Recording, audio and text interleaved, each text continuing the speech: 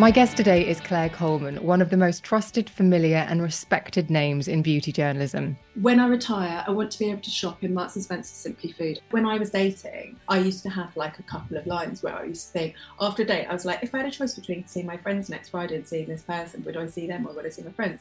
I suppose I worry about the confusing understanding that we have of what people actually look like at a certain age. I do think that now we have the opportunity to make our outsides reflect how we feel internally. That's probably what a lot of it is about, and I don't think it's what. This Mother's Day, celebrate the extraordinary women in your life with a heartfelt gift from Blue Nile. Whether it's for your mom, a mother figure, or yourself as a mom, find that perfect piece to express your love and appreciation. Explore Blue Nile's exquisite pearls and mesmerizing gemstones that she's sure to love. Enjoy fast shipping options like guaranteed free shipping and returns. Make this Mother's Day unforgettable with a piece from Blue Nile. Right now, get up to 50% off at BlueNile.com. That's BlueNile.com. Ryan Reynolds here from Mint Mobile. With the price of just about everything going up during inflation, we thought we'd bring our prices down. So to help us, we brought in a reverse auctioneer, which is apparently a thing. Mint Mobile Unlimited Premium Wireless. How to get 30, 30, bit to get 30, bit to get 20, 20, 20, bit to get 20, 20, bit to get 15, 15, 15, 15, just $15 a month? Sold! Give it a try at mintmobile.com/switch. $45 up front for 3 months plus taxes and fees. Promo rate for new customers for limited time. Unlimited more than 40 gigabytes per month. Slows full terms at mintmobile.com. My guest today is Claire Coleman, one of the most trusted, familiar and respected names in beauty journalism. She is known for being thorough, relying heavily on evidence and science to debunk myths or bring clarity to the latest attention-grabbing headlines. In fact, she is so detail-oriented that I've been calling her the forensic beauty journalist for years now. She was born in Hitchin, Hertfordshire and raised in Surrey. Her father is a NASA scientist and her mother is an actress. She studied at Cambridge University and embarked on a career in journalism as soon as she graduated, although, as I'm sure we will discuss, the path has not always been smooth. Claire is also a returning guest to the podcast, and she is my friend. She is someone to whom I regularly go for advice and to find out what she thinks about certain topics because she is so thoughtful and considered. Claire doesn't tend to put pen to paper or indeed open her mouth unless she has really thought about what she is going to say. It's why I thought a ride through her life lessons would make for an interesting conversation, and also because I will take any opportunity to quiz her about pretty much anything because her perspective is always helpful. So, shall we begin? Welcome back to the podcast, Cece. Thank you. Thank you for having me back. Thank you for such an introduction. Well, it's so true. It's just, I was trying to think about all of the things that sort of I think about when I think of you. And it is, you're so thoughtful. Obviously, I call you my clever friend. I also call you the forensic beauty journalist. But I just know that if I need to get clarity on a subject, you are one of the few people I will go to and say, Cece, can you help me with this? Because I don't think, I'm never too embarrassed to say, I'm not as clever as you. What should I be thinking about when it comes to this? And you That's really kind of you. But then the thing is that I actually feel really out of my depth here because we're not talking about that sort of stuff today. We're talking about personal stuff, which I don't normally talk about. And even though it's more career focused, I mean, there are other things that we will touch on. But I don't necessarily always think of myself as having emotional intelligence, even if I do think of myself as having intellectual intelligence. So this is a little bit of a diversion for me. Interesting. Okay, so do you see the intelligence versus emotional intelligence thing as being you are stronger in one or the other? Do you think there are people who can have a balance of both? I think there are people who can have a balance of both. And I also think that my emotional intelligence has grown over the years. I definitely think I'm more emotionally intelligent than I was 10, 15, 20 years ago. And so I feel like emotional intelligence is definitely something that you can work on. I feel like intellectual intelligence, I feel like you can learn stuff, but I do wonder whether there's an innate type of mind that has the ability to grasp concepts quickly or have a certain plasticity of thinking that I think is different from emotional intelligence. That's interesting. Do you think emotional intelligence is something that is formed and made stronger, I suppose, by experience? I think there's probably an element of that. But like when I think about me, I've got a younger sister, she's 2.5 years younger than me. And when I think about the two of us growing up, like she is super smart. She's like a lawyer and you know, she's not dumb, but she didn't tick boxes in the way that I did when we were at school together. But she was so much more socially adept than I was when we were at school. I was like geeky and nerdy and a little bit of an outsider, whereas my sister was very easy to get on with and she's very sociable and very kind of like chatty and amenable. And so I think there's a certain amount, I mean, I don't know whether that is emotional intelligence. For me, I feel like emotional intelligence, yes, has come with experience, but also with stuff like therapy and kind of like getting to know yourself a little bit more. And yeah, I suppose understanding people just by dint of spending more time with people as you get older. Yeah. Okay. Interesting. Okay, I reckon we should get stuck into it now because I like to ask my guests about their relationship with risk, and your risk that you've talked about a couple actually, but yours are again really thoughtful and considered. But generally speaking, how would you describe your relationship with risk? I think I am, I wouldn't say I was a massive gambler, but I wouldn't say I was risk averse. I think I'm probably like a 6, 7 out of 10. I remember being asked this sort of question when I was like trying to put together a pension or something like that. And I was just like, oh, all I want to tell you is that when I retire, I want to be able to shop in Marks and Spencer Simply Food. I don't want to have to buy value ranges. Like that's my take from that, whatever you think my attitude to risk is. But I think it's difficult because I think like with a lot of my life, you might look at it and think that I was more risk prone than I actually am. But actually, when I look at it, it hasn't felt that way to me. So like being freelance might look like being very risky. But if you put that in the context of the fact that my mum was an actress, and so I was brought up around someone who didn't have a 9-to-5 job.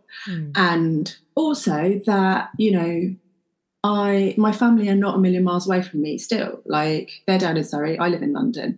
I was very lucky that although it was never discussed, I always felt like I had a fallback. Like if everything went to shit, I had the opportunity. I knew that there would be a roof over my head and food in my mouth. And so risk doesn't really look like risk in the same way if you know that you've got a fallback, which I never used and I never had to use.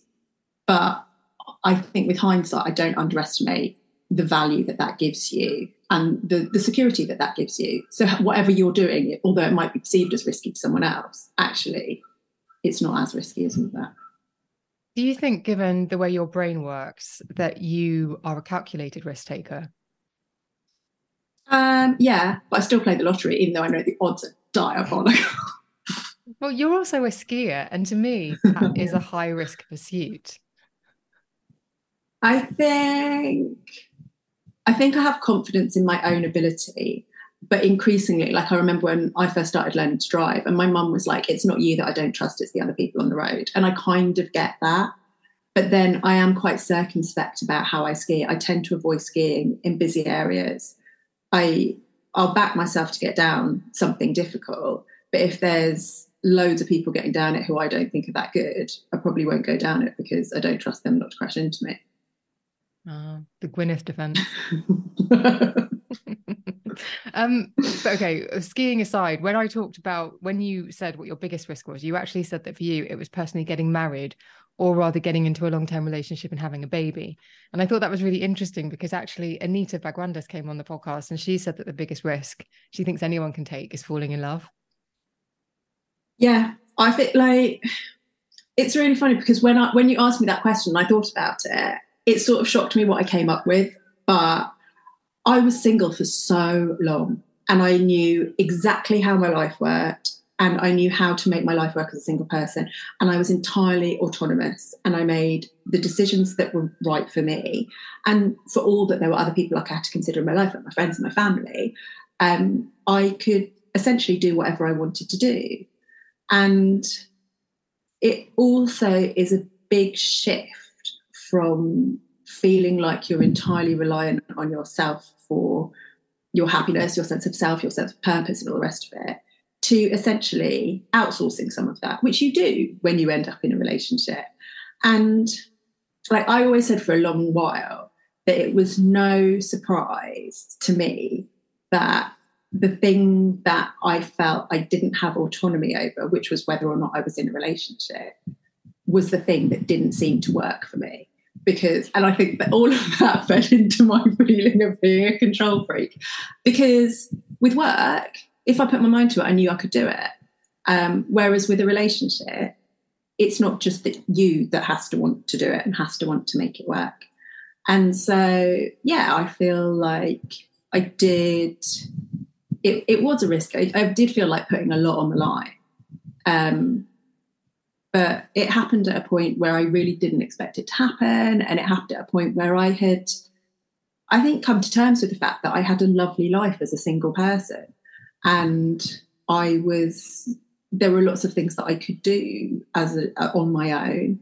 And there was a life that I had curated that didn't feel like a second best life. And then there was an opportunity for someone else to be in that life in a way that I hadn't anticipated. That's so interesting, because I was at a lunch last week and we were talking about, I was next to Sally and Adiola. Beauty fans will know Sally's been on the podcast before. And we were talking about dating apps, and Adiola and I were talking about the fact that when you get to a point where you're very, very comfortable with the life that you've created for yourself, there's sort of this notion that a relationship will be the cherry on top. A relationship will somehow sort of put the guilt, that will make it somehow spark a little bit brighter. When actually what the experience is that you're having to almost like, not downgrade, that's probably the wrong way of saying it, but you're having to compromise in a way that you found a groove, you found something that makes you really happy, you found a way of living that is really, really good for you. And bringing someone else into it inevitably means that you're going to have to make compromises that perhaps you wouldn't want to make. Yeah. And so I think that's so true. Exactly. I mean, when I was dating, I used to have like a couple of lines where I used to think, after a date, I was like, if I had a choice between seeing my friends next Friday and seeing this person, would I see them or would I see my friends? And then I realised that was an absolutely ridiculous bar to expect someone to exceed, because I love my friends. I've known them for years. They're easy company, of course. I'd rather see them than pretty much anyone else. And so, yeah, I had to take that idea away. But yeah, I think you do. Like, I read all those things about how you should like only sleep on one side of the bed and have half your wardrobe empty. And I always thought that was absolutely insane. But then I kind of got to the point of understanding that if you want to be in a relationship, you have to accept that there are going to be things that you have to give up, and you do. And you have to work out whether it's someone's worth giving those things up for. And I don't think that's a bad thing. Like, I don't think it was a bad thing to have a life that was so brilliant that I wasn't prepared to put up with someone just okay. Mm. But I guess we're maybe the first generation really experiencing that, because women, a 45-year-old single woman from my parents' generation would have been, oh, what's gone wrong there kind of vibe. Whereas now it's like runs own business, has own home, that kind of thing. Yeah. And so the parameters are entirely different. There's sort of the notion of waiting around for someone to complete you, in inverted commas, is sort of obsolete. I think that's true to an extent, and I do think you're right. We can run our own businesses. Like, the rise in the number of women choosing to be solo parents through sperm donation and things like that means that we do have all these opportunities. I still think we live in a very couple-focused world. I still think we live in a very heterosexual couple-focused world, and I think I spent so long not being in a couple and not being a mother. I do try to be very conscious of those sorts of things. Yes, it's funny you say that, because a very good friend of mine, like someone who's very important in my life, who I worked with for a long time, is getting married in a few weeks. And she invited me to the wedding and I politely declined months and months and months and months ago. And I just said, look, my experience of weddings over the years has just got worse and worse and worse and worse and worse. Because as a single person, you are a spare part. You're fitted in where there's room for you. It's never that fun traveling to those things, overnighting on your own. You're always on your own at some point, and you have to find a sort of a pleasant couple who don't mind sort of letting you latch on. And I don't have the big sort of group of friends like you've got that go away. All of my friends are kind of all over the place.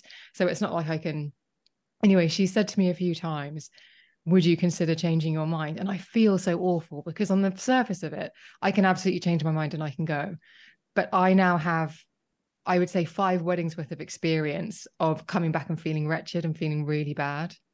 So I'm sticking to my guns, but I feel like I'm being a very bad friend. I think you should be. I mean, I think like kind of that was one of the other things that I was thinking about making decisions for yourself and making decisions that serve you. And I don't know, there's a part of me that just thinks if she's a good friend, she should understand that. Oh, I know that she does, but I also know that her saying, please would you reconsider, is because she would like me to be part of her special day, which is so flattering and so nice of her, and I would love to be there. But I also just don't want to, it's more expensive to stay in a hotel overnight on your own. Like when you actually, it's all of those things. But and I'm sure some listeners can email me if they think I'm being a garbage human, or if they think I don't think you are at all. I don't think you are at all. And also I kind of think, again, it's one of those things, it's the importance that's placed on these really kind of quite antiquated rituals. Like the number of people who got in touch with me on social media after I had my son, after I got married, far exceeded the number of people who have ever contacted me about any of my kind of career highs. And that, it sounds really churlish to say that upset me, but that bothered me for all the people I was before I was a wife and mother, and all the people who aren't wives and mothers, because I think it's shit.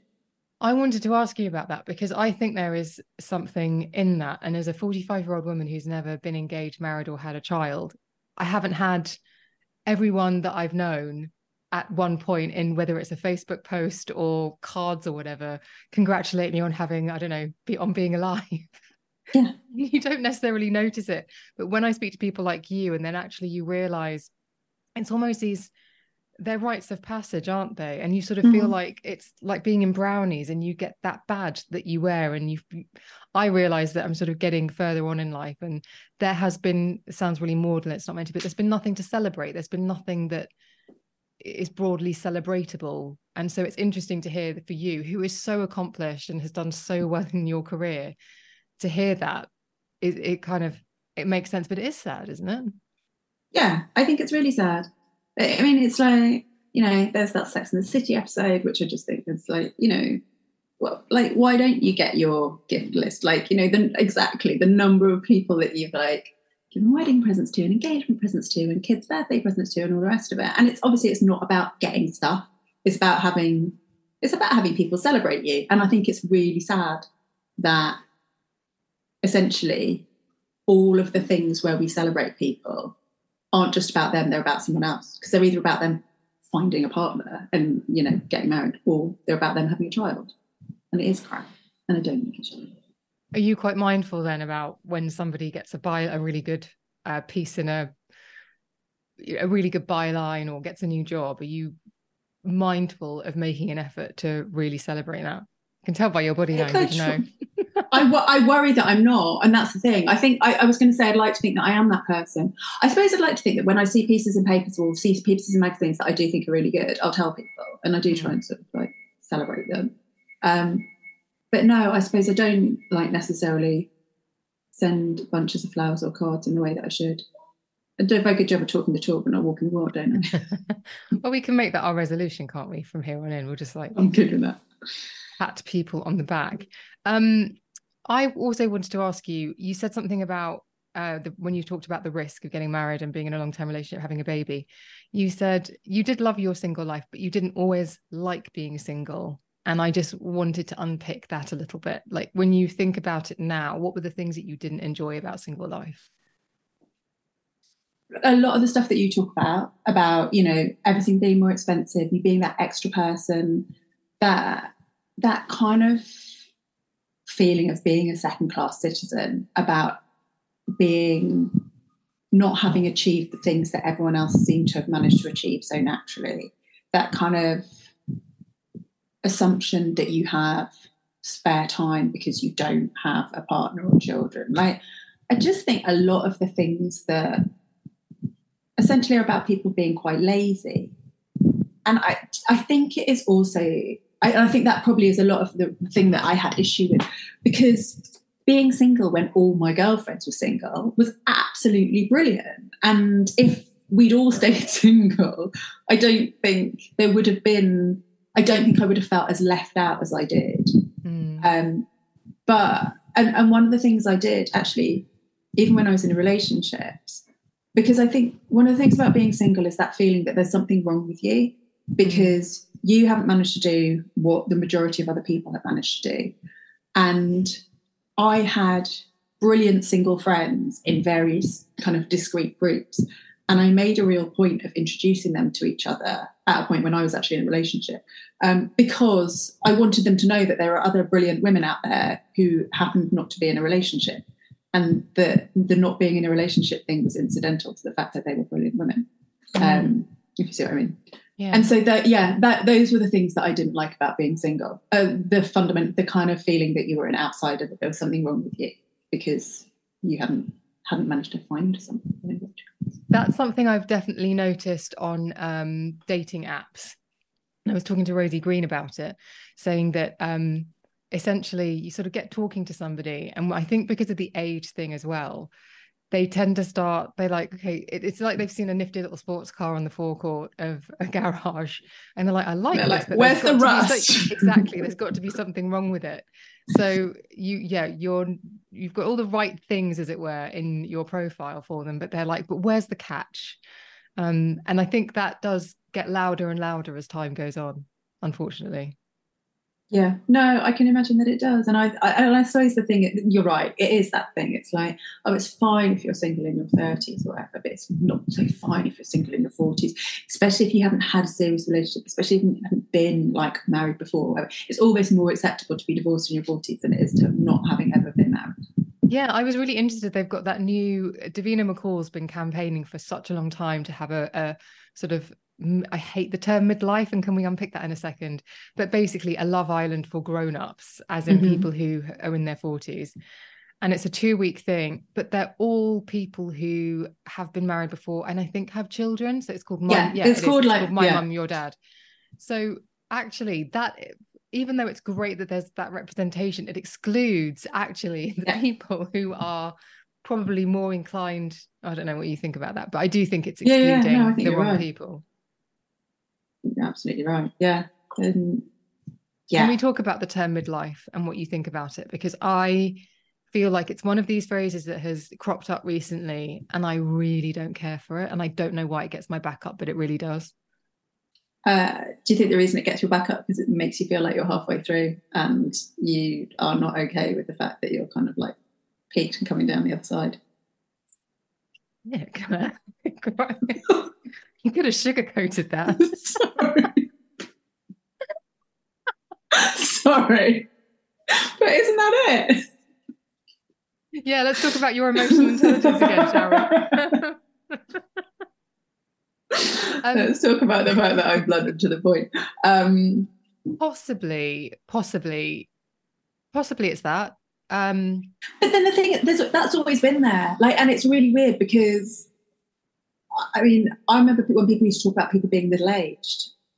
I mean, that probably does apply to us now. We're in our 40s. And somehow I find that more offensive than midlife. And maybe it's the mid thing, maybe because, like, you know, nobody wants to be middle of anything, middle of the road. It's all quite derogatory, isn't it? It's like, I don't know. I'm slightly inured to it because I do a lot of writing for a newspaper that is obsessed with the idea of midlife. And so it just becomes a shorthand for their readership. I suppose I reject the idea. Yes, I suppose it is this sort of momentum down from a peak that perhaps bothers me, because I do reject this idea that you are deteriorating. We know that physically and mentally that is inevitable, that is part of the process. But I think now, 25 years into my career, I've accumulated more intelligence, information, perspective, experience. I've never been such a good product, if you like. And I'm only going to get better in over the next 5, 10, 15 years. So the idea to at the point where I've had more information available to me and inside of me than I've ever had before, the idea that there's some sort of decline that goes hand in hand with that, I just reject. I really do. And I was saying to my brother the other day, when it comes to physical aging as well, I think it's really great to have people like Jennifer Lopez in your eye line. So my brother's 50 and I'm like, forget about what he stands for and the actual human being, but just keep look at Jared Leto once in a while, because he's a year older than you and he looks great. I like having J-Lo in my eye line, because I think if you've got someone who's a few years older than you, who again is peaking, it's good for the brain, I think. Oh no, I agree. I suppose I worry about the confusing understanding that we have of what people actually look like at a certain age. So like, I just wrote a piece about thinning hair, and it's not normal post-menopause to have long, thick hair. And a lot of people will have long, thick hair because in the public eye, they're having extensions of various treatments and all the rest of it. In exactly the same way that it's not normal not to be grey. And I'm not like saying we shouldn't be doing any of these things, but I suppose if I go back on the idea that what I want to do is inform people and give them options, I wonder whether they're not colouring your hair and accepting that it's going to be thinner and shorter is not really an option if we don't have role models who are also doing that. But yeah, I mean, I am all for colouring my hair, getting the extensions, keeping up with the Botox, and probably taking up yoga so I can actually physically kind of do the things that my face is looking like it might be able to. Yes, it's got to, you can't just work on one area and not the rest. Exactly. That's where it falls down. It has to be the 360, exactly. Doesn't it? Top to toe. I do think that's really interesting. And whenever I stand in my bathroom, mixing up yet another batch of Clairol Root Touch Up in medium golden brown, I do think, and I see my roots, and I think, gosh, if I really didn't deal with this, if I wasn't covering this up, I would be significantly grey now.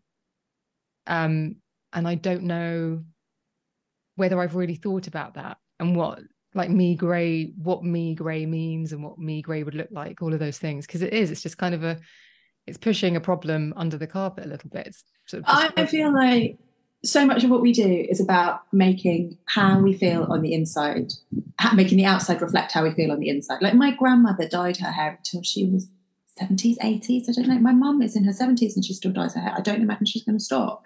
And both of them had very youthful outlooks on life. And I don't think, I mean, my mum still says she's shocked when she remembers how old her kids are, because it means she must be the age that she is.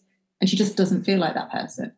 And so I do think that now we have the opportunity to make our outsides reflect how we feel internally. That's probably what a lot of it is about. And I don't think that's wrong. No, I'm going to continue to dye my hair, to be honest. I've just started with the copper. I'm not going to stop now. Right. The other thing that I wanted to ask you about when you talked about risk, we've really gone on here, but you talked about work, and actually I feel really responsible because you talked about this quite a lot in your questionnaire, because you talked about your Patreon, which I essentially sat on your chest and beat you around the head and made you do, because I believe in so much in what you do, and the fact that I think that your voice is incredibly important to have out there.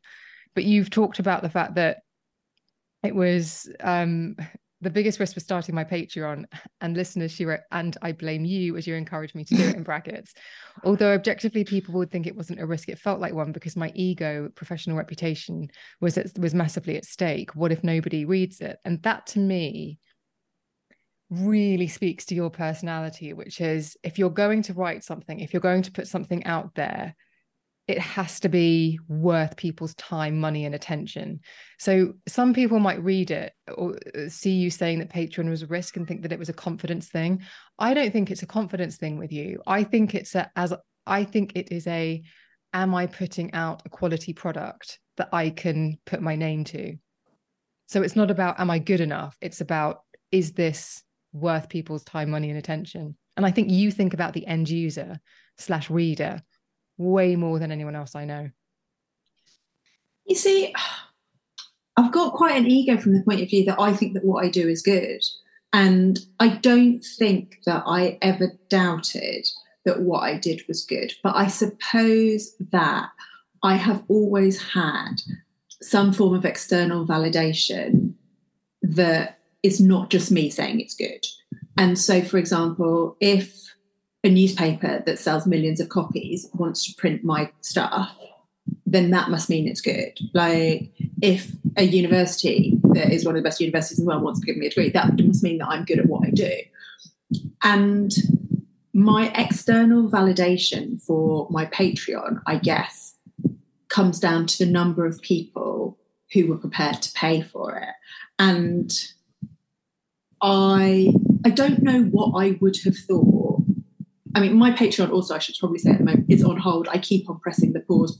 And I think what I need to do is actually admit that it's not something that I have the time and the energy to devote to at the moment, which I'm really sad about because I loved doing it.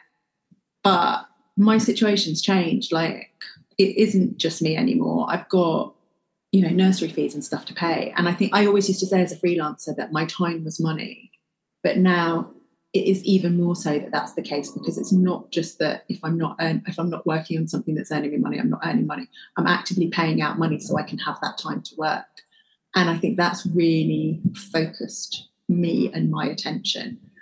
And so I'm really proud of the Patreon content I produced. I'm really grateful to the people who subscribed to it and engaged with it. And I'm so thrilled when I see people like Laura Kennedy on Substack doing what she's doing and making a real success of it. I don't think I committed to it in the way that I probably should have done, because I feel like I made a lot of excuses about that. And they're probably not good enough excuses to justify why I feel like it didn't work out. And so a lot of my stuff was like, you can start a Patreon, you can start a Substack, or you can sell a line of makeup, or you can write a book or whatever. And if you've got a really big following on social media already, you only need a small percentage of those people to buy it or subscribe or whatever. And my social media following was really not that significant. And I guess as a percentage, the number of people who signed up to pay for my Patreon wasn't bad.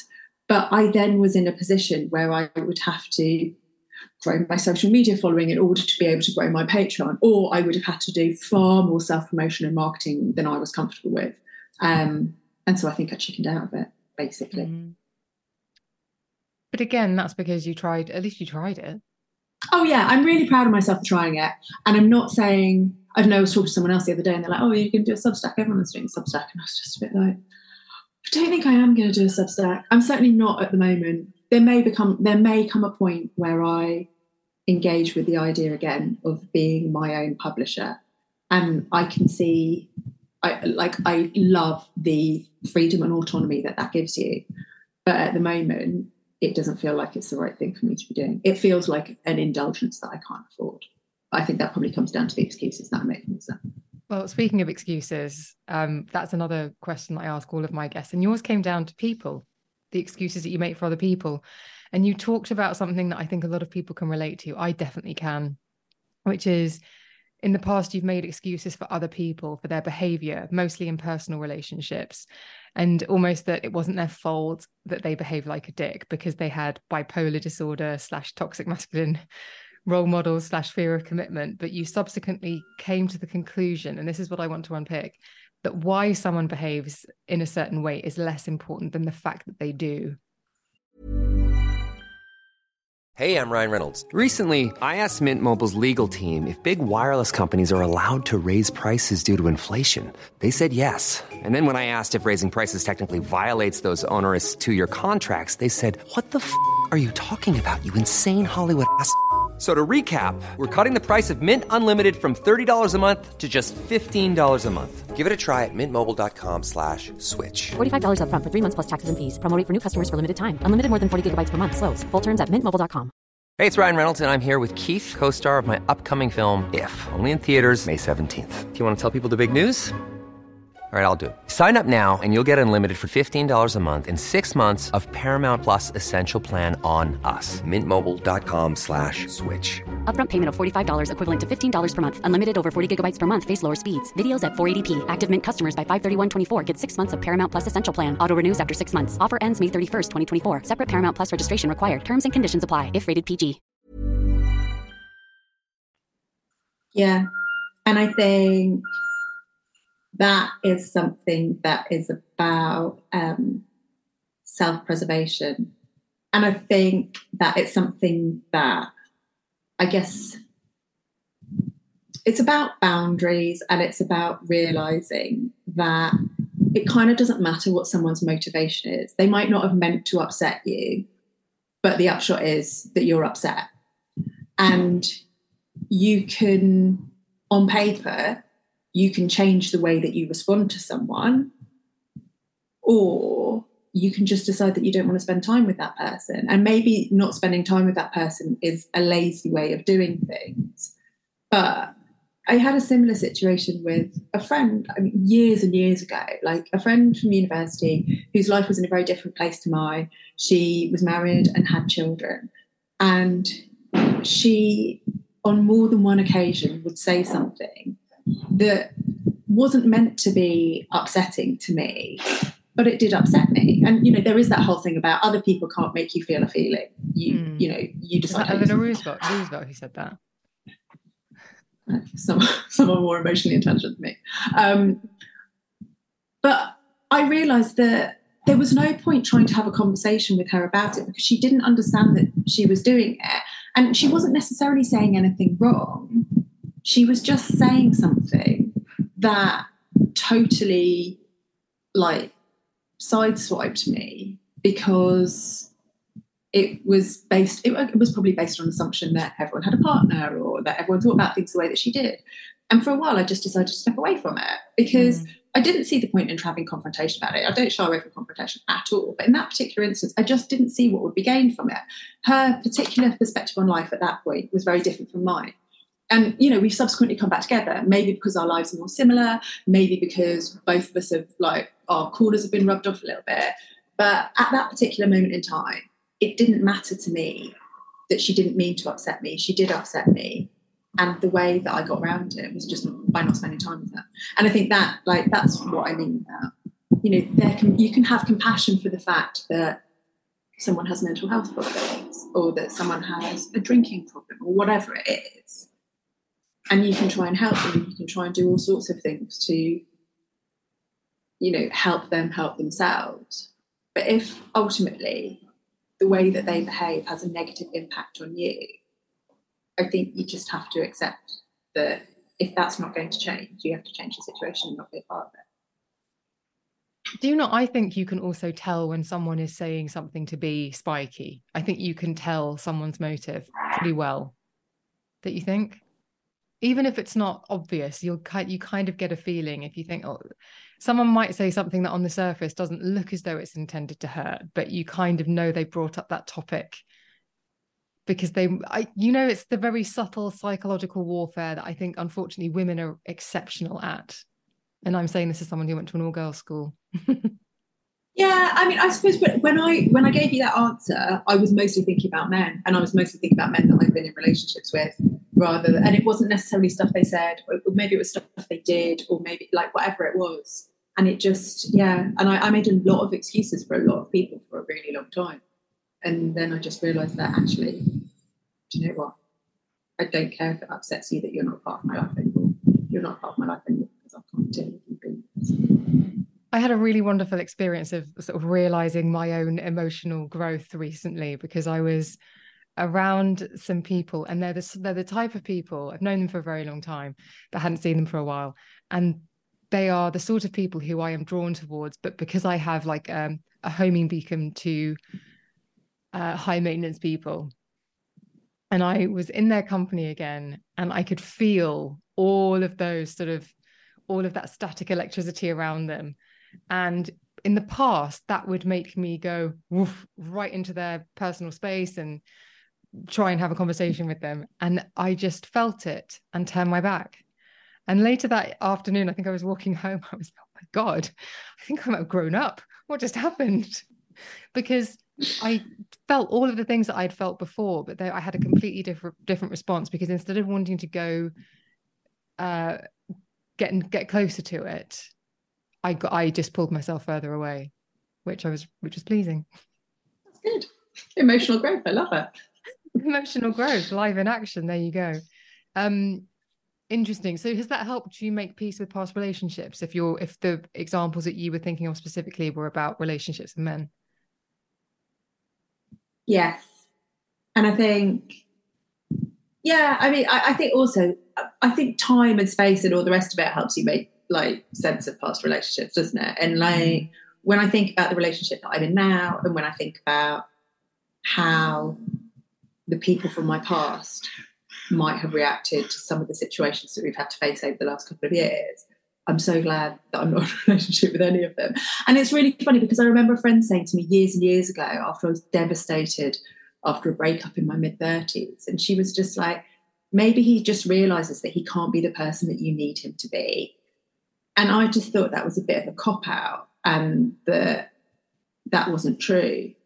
But actually, if I am going to be compassionate, then I do think that a lot of the relationships that I wanted to work out that didn't work out, because those people realised that they probably couldn't be the person I wanted them to be.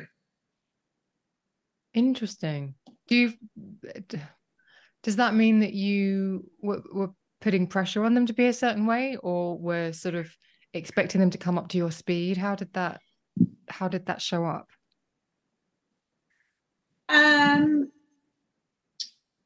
I don't think I necessarily put pressure on them, but I think I am the person that I am, and I'm quite unapologetic about it. And one of the things that I've always been unapologetic about is my intelligence. And I think there were certain people who I've been in relationships with who worried that they weren't on a par with me, like wrongly, actually, because I don't think I ever went out with anyone who couldn't keep up from that point of view. But I do think, when I think about the kind of emotional intelligence that my husband has, very few of the people that I dated prior to him had that sort of level of emotional intelligence. I don't think I realised how important that was to me. No, I just don't think I had realised how important that was. Yeah. I joke about you being my clever friend, because I think it's fairly flipping obvious how clever you are. And that's why I call you the forensic beauty journalist. And I make reference to your intelligence all the time, because I admire it. But has it ever felt like it hasn't been something that people have admired? Yes. I mean, for a long time, I blamed the fact that I was single on the fact that I was smart, because I didn't think that men necessarily wanted to be with women who were as bright as them. And to a certain extent, I still don't. Like, I don't know, a lot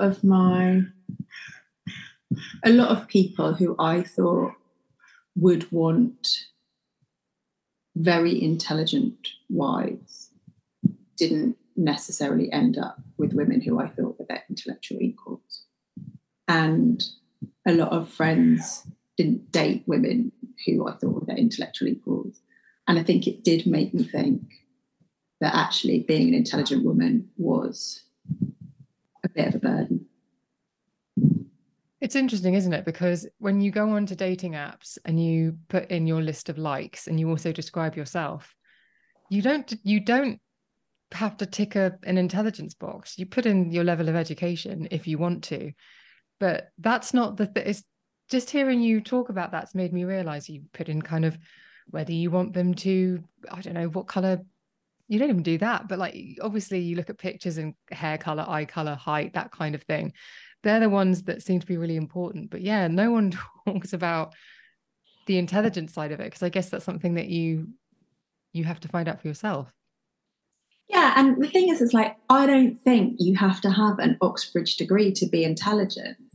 I do think that, and I don't even know if we should admit this, at one point after someone broke up with me because they said they felt intimidated by my intellect and by the friends that I hung out with, I joined a dating site that was exclusively for people from Oxbridge. Not because I wanted to date anyone from Oxbridge, but because I hoped that if they were on an Oxbridge dating site, they were comfortable with the idea of women being as smart as them. My husband didn't go to Oxbridge. He's incredibly intelligent. He's one of the things I used to say about him when I first met him was that he's read all the books that I would like to have said, like to be able to say that I've read, and I haven't. He completes you. Together you are your perfect library. That's why it works. But, you know, so yeah. Let's switch gears to work again, because I think this is really interesting, because I asked you about the obstacle that you've had to overcome, and you've talked about being a freelancer. Now, you went freelance a couple of years into, was it a couple of years into your career? Yeah. Because you got made redundant. I got made redundant, and then I started doing temping at The Guardian and The Observer, and I started doing 1 day a week at the Daily Mail. And I did that for about a year and applying for jobs that I didn't get.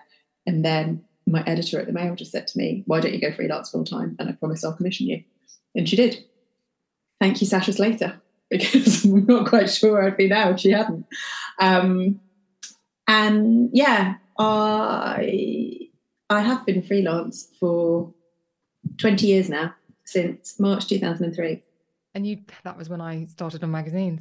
And it's interesting because you talk about the daily hustle, because it's the hustle to start the day with a blank page, fill it up with an idea, get it commissioned, get that thing written, get all of the evidence, get all of the quotes, submit it, get it published, that whole thing, then get paid, which is its whole other, requires almost as much muscle and energy as actually writing the damn feature and can take as much time. And you said that was a really big obstacle. And as I was reading it, I thought, actually, I completely know what you mean.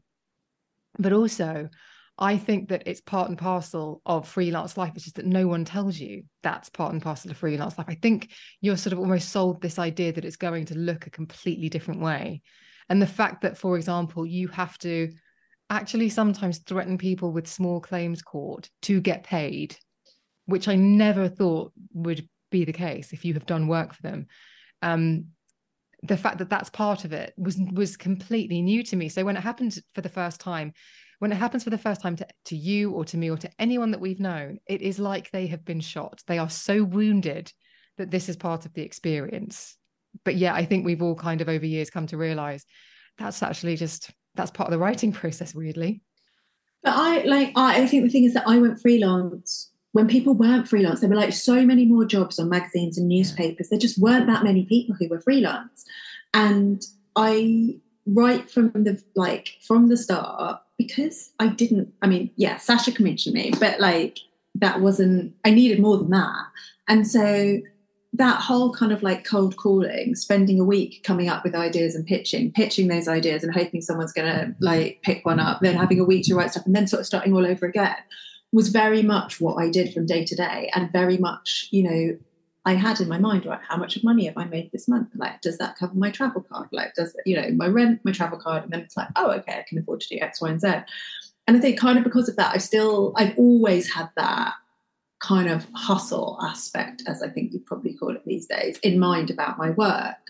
And also, I think it's really important as a freelancer to acknowledge it and to recognise that. And so in terms of obstacles, like literally every day is an obstacle in a way that I don't think you realise it is when, I mean, you have different obstacles. But I think if you have a salaried job where you know that you're going to get up, you're going to go to this place, this is the work that you're going to do, you're going to get a check at the end of the month, or, you know, you're going to get payment into your bank account at the end of the month, and you know how much money that's going to be. It's just a very different way of life. And I think it's really good as freelancers to acknowledge that it is a lot harder. No, maybe that's unfair on people who have salaried jobs.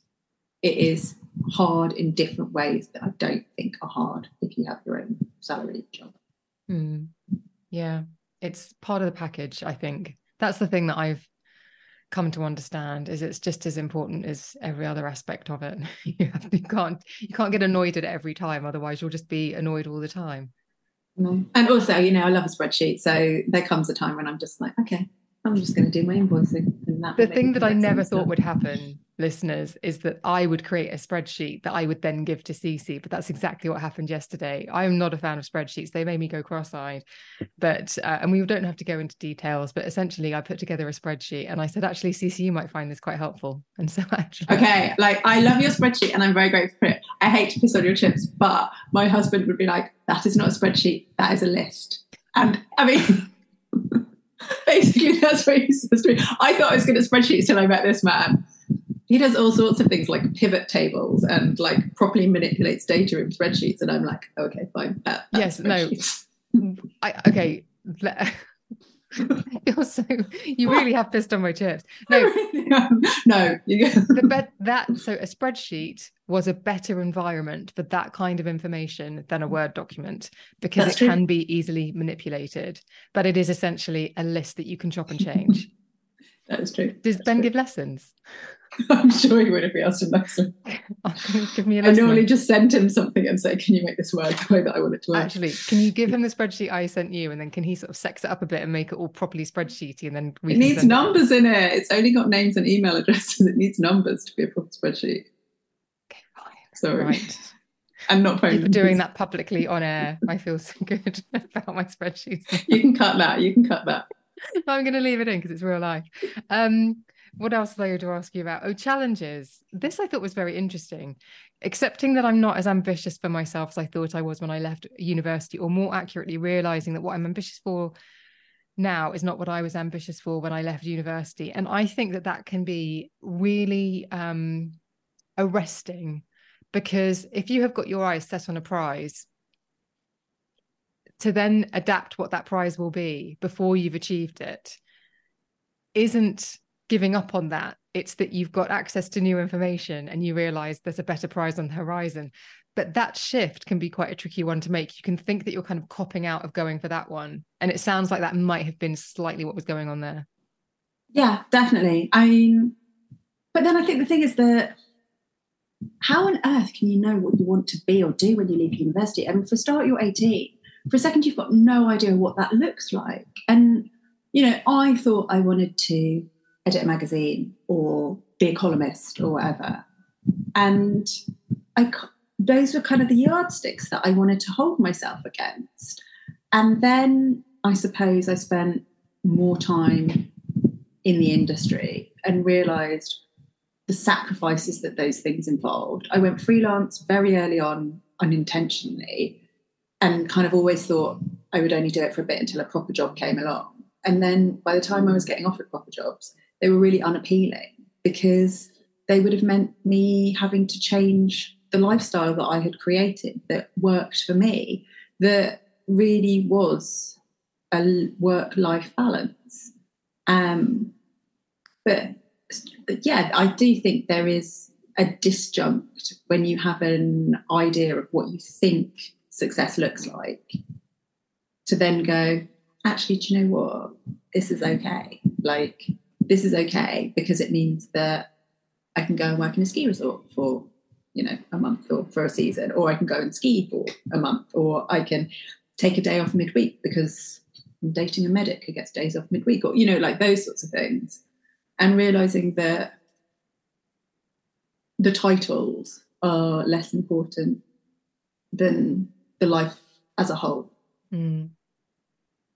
And I think that has been quite a challenge. And actually thinking about it even more so recently, having a child and being in a relationship, and acknowledging that because my job is not the main breadwinning job, and because my job is not the one that has a guaranteed salary at the end of the month, it's my job that is, in inverted commas, slightly less important, and my job that probably has to give when there's a childcare issue.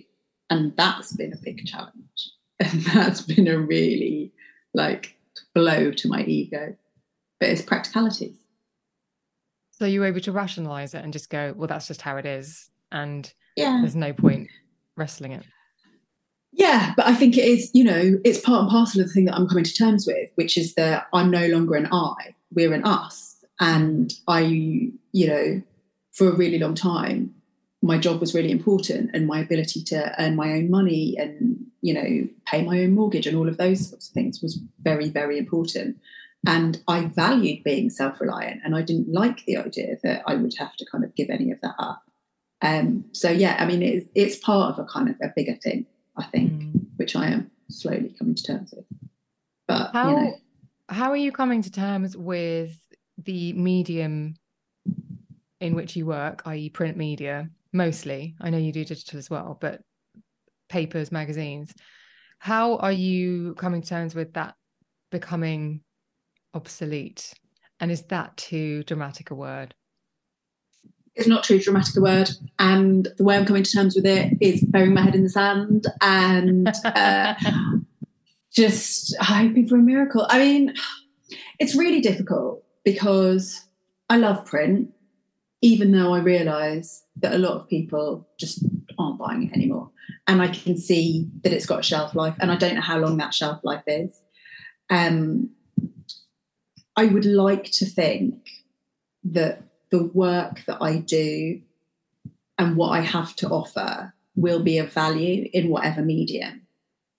But I do feel that the environment has to change and actually move to a place where people value content, if you want to call it that, enough to pay for it. Because that's the problem, right? You know, people have to pay for it, and people have to understand that if they're not paying for it, someone else is, and like all of those sorts of things that I don't feel is really acknowledged and understood by the public at the moment. And I do feel a little bit like you'll miss us when we're gone. But equally, I have to be pragmatic. And so I suppose I'm not just burying my head in the sand. I am aware that there are other things that I can do. And for all that I love journalism, and I love having the opportunity to come up with an idea that I think is going to be useful and interesting to readers, and go out there and research it and write it and be totally objective in the information that I'm putting down. I also realise that those skills can be used in different ways. And so I am doing a lot more consultancy, and I'm trying to be a lot more proactive about the consultancy side of things I do. I'm doing more copywriting, I'm doing media training, I'm helping PRs understand how publications work and what makes a good story and all of those sorts of things. Because I think even if the medium is changing, I do still feel that relationships and understanding of hooks and stories and all those sorts of things are always going to be important. One would hope, although some of the most ingested information out there is not fact-checked, inaccurate, clickbait. What used to be a clickbait headline is now a TikTok trend. I think it's harder to find the truth, which is why I think your voice is so important. But the other thing I wanted to ask you about, we're both talking as people who work creating content. You're a writer, I'm a podcaster, and there's some crossover with other mediums. But in the beauty space, in journalism, are you experiencing feeling as though you're aging out? Because that's something that I've really felt this year. I feel that as a 45-year-old woman who goes out and about and speaks to people who are tending to be 15 years younger than me, there's a massive disconnect. So people on brands and whatever, I'm going to things and I'm just feeling like I'm irrelevant to them. We're talking about the same thing, but we're not speaking the same language. And I'm finding it quite confusing because, as I said earlier, I've never known as much or been as connected in this industry as I am today. And I'll be more so tomorrow. And yet somehow that feels less valuable than it ever has, which is a really weird feeling. I mean, I think we're probably only experiencing what a generation of people before us have already experienced. I remember Jane Cunningham years ago talking about being pissed off about some 20-something-year-old trying to talk to her about anti-aging skincare, Like, so I suppose that there is a certain rite of passage. And I think part of the problem with it is that you have, by its very nature, PR starts quite young. And the sort of media-facing PR tends to be more junior, because as you go up the PR ladder, you tend to be more involved with strategy, with pitching for clients, with all of those sorts of things. And so almost by default, the interface between PR is going to be, they're going to be younger than us if we're in our mid-40s, because all the people who are our contemporaries have moved up that ladder. And so I do find that slightly problematic, because, and I do think that, you know, that's part of the reason why I think it's really important for PR agencies to have people like us going in and talking to them about how you engage with people who are not their age, because we're a really important demographic. Like, you know, Nadine is a classic example of, it's like, you know, we know that older women have money, they have money that they want to spend, and they're a lot more discerning about how they spend it. And so, you know, there are going to be a bunch of products that are not necessarily going to be right for us as a demographic, but equally, you know, our voices are important. The people who we're talking to are potential consumers. And so I don't feel like I've aged out of the industry, but I do feel like there is an age gap between me and the people who are representing the brands in a lot of cases. Okay. That's good, because I think I was taking it quite, I was sort of feeling, it was making me feel quite demoralized. And I'm sure people are listening who have nothing to do with media or beauty, who might be also reaching this age and have felt similar things in their industries. And so I think it's important to hear that kind of perspective that you're sharing, which is actually probably the generation before felt it too. It's not unique to you.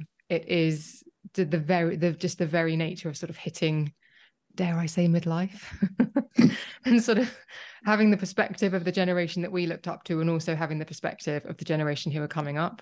And it's sort of perhaps more transitional for us than perhaps it is for the ones coming into it. Because I certainly, when I was a young upstart in the industry, I like to think I was quite reverential to the people who were older than me, because I thought they had been around for ages and knew more than I did, because they did. But I don't know. It's an interesting one. Right. Let's talk about the opportunity that you let pass you by, because you said that you potentially had an opportunity to go and work in New York that you didn't take. You know what? I didn't have an opportunity to go and work in New York. What I had was a real feeling of dissatisfaction about my life in London. And I went and I sublet an apartment in New York for a month to try and work out if I could work there. And I also thought similarly about LA. But I mean, I would have gone as a freelance. I mean, I hadn't even looked into visas or anything like that. And actually, the person who really did do it at about the same time that I was thinking about it was my friend Jane Mulkerrins. And I think she had some sort of visa through Grazia or whatever. But she moved to New York, and she really made New York work for her. And she did loads of work, a lot of celebrity interviews and lifestyle stuff and things like that. And, you know, she properly did it. I don't think it was an opportunity that passed me by. It was one of those things that I toyed with as an idea, because I love New York, and it was the only place I could ever imagine working that wasn't London, because I love the pace of it. I mean, I think I would have ended up hating it. But also, when I went over there, part of the reason that I wanted to run away from London was because everyone I knew was getting married and having kids. And I met up with some friends who lived over there, and I remember one of them talking to me about how brutal the New York dating scene was. And I just thought, I'm just running away from a problem here. And maybe New York would be an amazing, like, if I could have ever made it work, maybe it would have been an amazing holiday, like, you know, a holiday from real life for 3 years or 4 years or whatever. But I just thought, if ultimately what I want is, and this was when I was in my early 30s, and I thought, if what I want is to be in a relationship and to have a child, I don't feel like I'm going to get that in New York. And so, although it would be a great distraction, it's probably not going to get me any closer to my goal. I think it's really tantalizing to think that transposing your life onto New York or LA, simply because we've seen it so much in TV shows growing up, you think everything will be better. Everything will be better if you just go to New York or go to LA and it will be perfect life. But actually, it can be quite sensible to realize that better the devil you know, so to speak. Yeah, I don't think I would have hacked it in New York.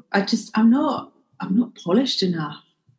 I just like, I'd have had to have blow dries every day or something like that. Yeah, Anyway, not for us. But actually, so we talk about regrets here, and I think that's quite an interesting one because the way that you talked about that, you don't talk about it as a regret, and you actually think, you wrote this answer about regrets that I've written at the end of it, well, I love all of this. I don't know quite where to go in. So I'm going to read it because I know we're drawing. Please do, because I can't remember. I know I vaguely remember what I said. But we're coming to the end of our time together, but I do want to talk about this. So basically I said, do you have any regrets? And you said, no.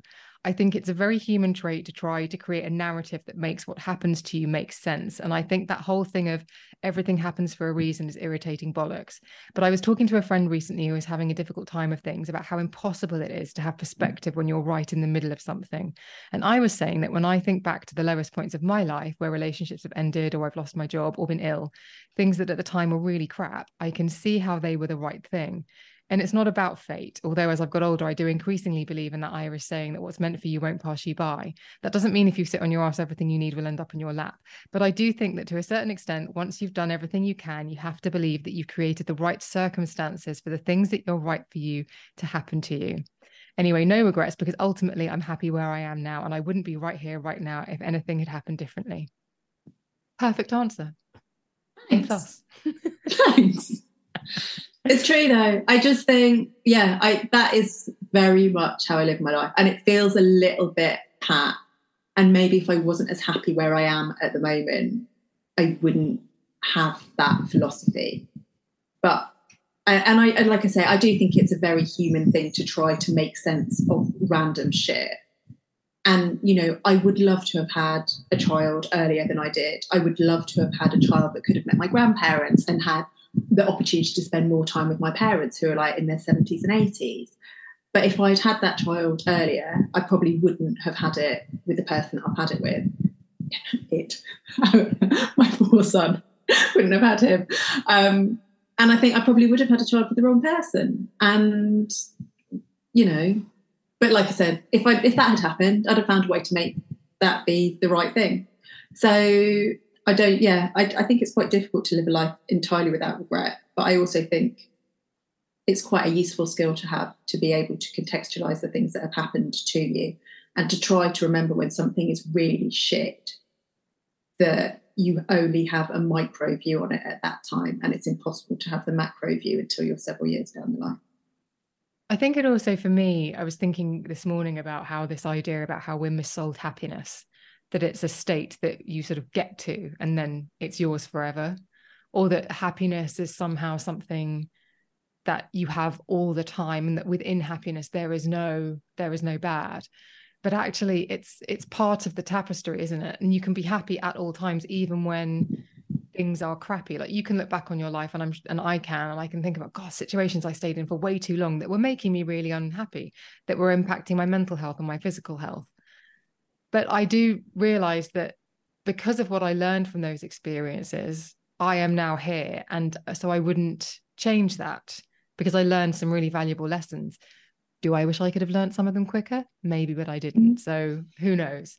But I think it's really important, as you say, to contextualize, look back and think, actually, this is all part of the tapestry. And it doesn't mean that things have been bad or unhappy or sad or depressed or negative.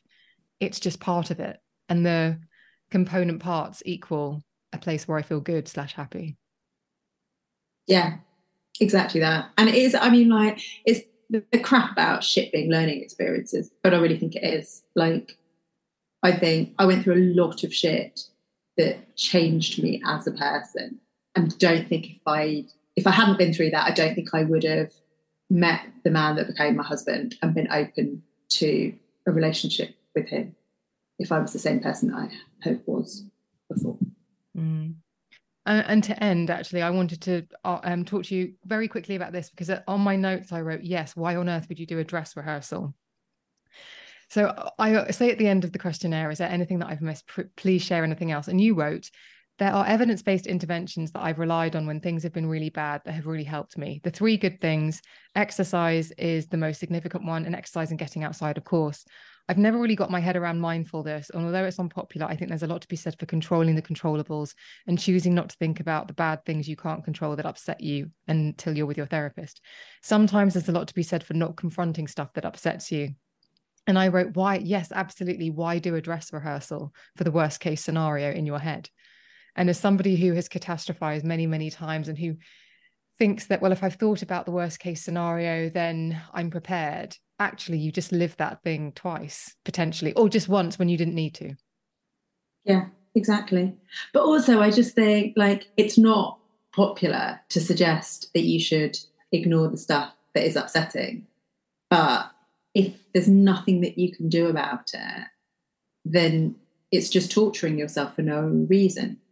And yeah, if you can sit down with a professional and talk it through, because I remember seeing a therapist at a point and she was like, you know, we were talking about it. And I said, and she said, how do you deal with this? And I said, I just don't think about it. And I said, and I'm sure that's really bad. And that's like, you know, you're going to tell me that's not the way I should suppress these things. And she was like, it's fine. We can deal with it here. And I just found that so freeing, because it was like, all right, if you're not dealing with it at all, it's probably not ideal. But yeah, and I'm not always very good at it, but if I can ignore stuff that has the potential to upset me, then I'll just ignore it. This is why you get so many WhatsApps from me, because how many times have I messaged you saying, Claire, should I be upset about this?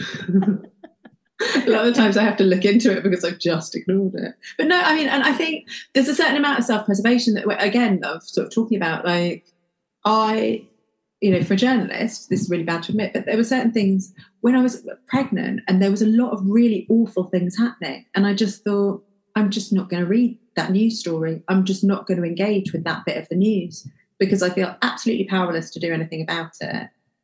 And why am I going to upset myself at this point? I don't know how you will take this, but I'm going to say it anyway. You were unnervingly calm as a pregnant person. As your friend, I was unnerved by how calm and chilled out you were as a pregnant person. You are possibly the most chill pregnant woman I've ever spent time with.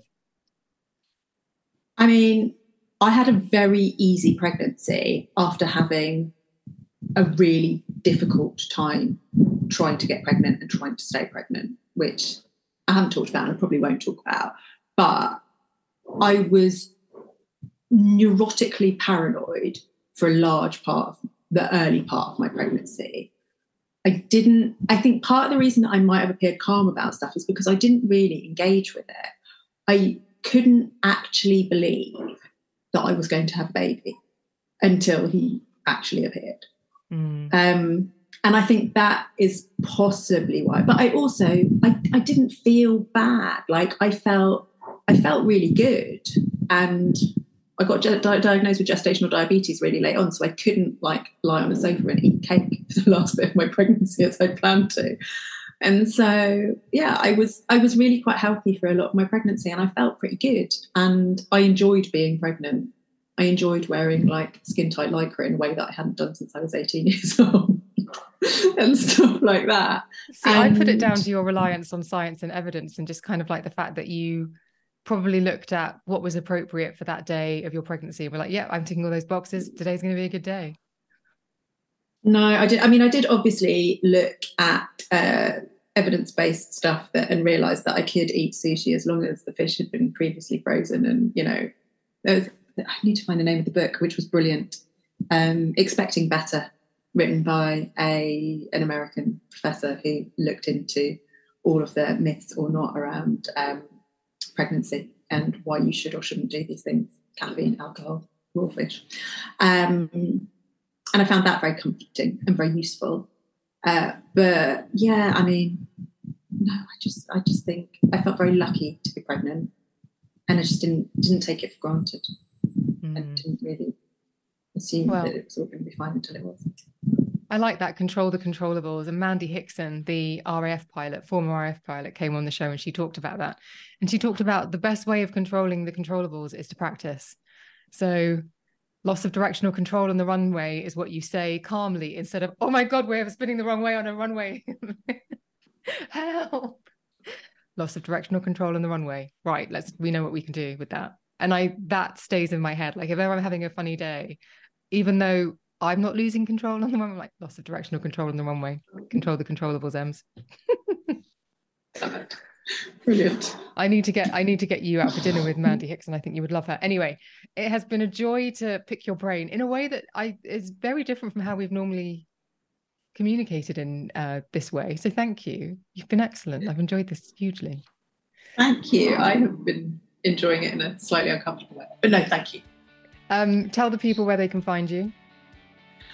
I am clairecoleman.com. I am at Features Journo on Instagram, which is the only social media I vaguely engage with these days. Come find me. Come ask me geeky questions. I will, of course, put those links in the show notes. But thanks for coming back, Claire. It's been lovely. Thanks, Em. Speak to you soon. Bye. Thank you so much for listening to that episode of The Emma Gunn Show. I do hope you enjoyed it. I appreciate your time hugely. If you did enjoy it and you never want to miss an episode, then please do hit the subscribe button wherever it is that you are streaming and downloading this episode. It's also where you get the opportunity to leave a 5-star review and a rating for how you feel about the show, and I'd be so grateful if you wouldn't mind leaving one. If you want to get in touch with me, email me at thebeautypodcast@gmail.com. I would love to hear from you, or you can DM me on Instagram and Twitter, where I am at Emma Guns.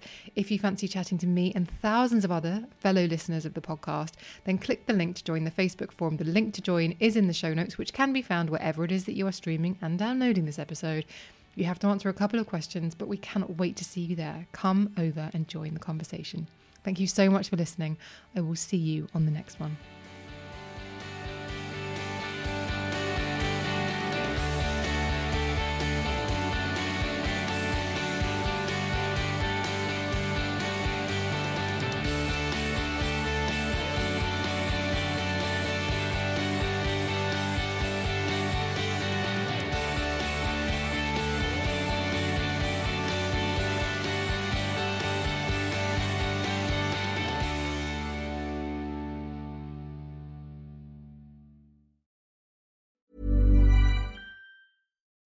When you need mealtime inspiration, it's worth shopping Kroger, where you'll find over 30,000 mouth-watering choices that excite your inner foodie. And no matter what tasty choice you make, you'll enjoy our everyday low prices, plus extra ways to save, like digital coupons worth over $600 each week. You can also save up to $1 off per gallon at the pump with fuel points. More savings and more inspiring flavors make shopping Kroger worth it every time. Kroger, fresh for everyone. Fuel restrictions apply.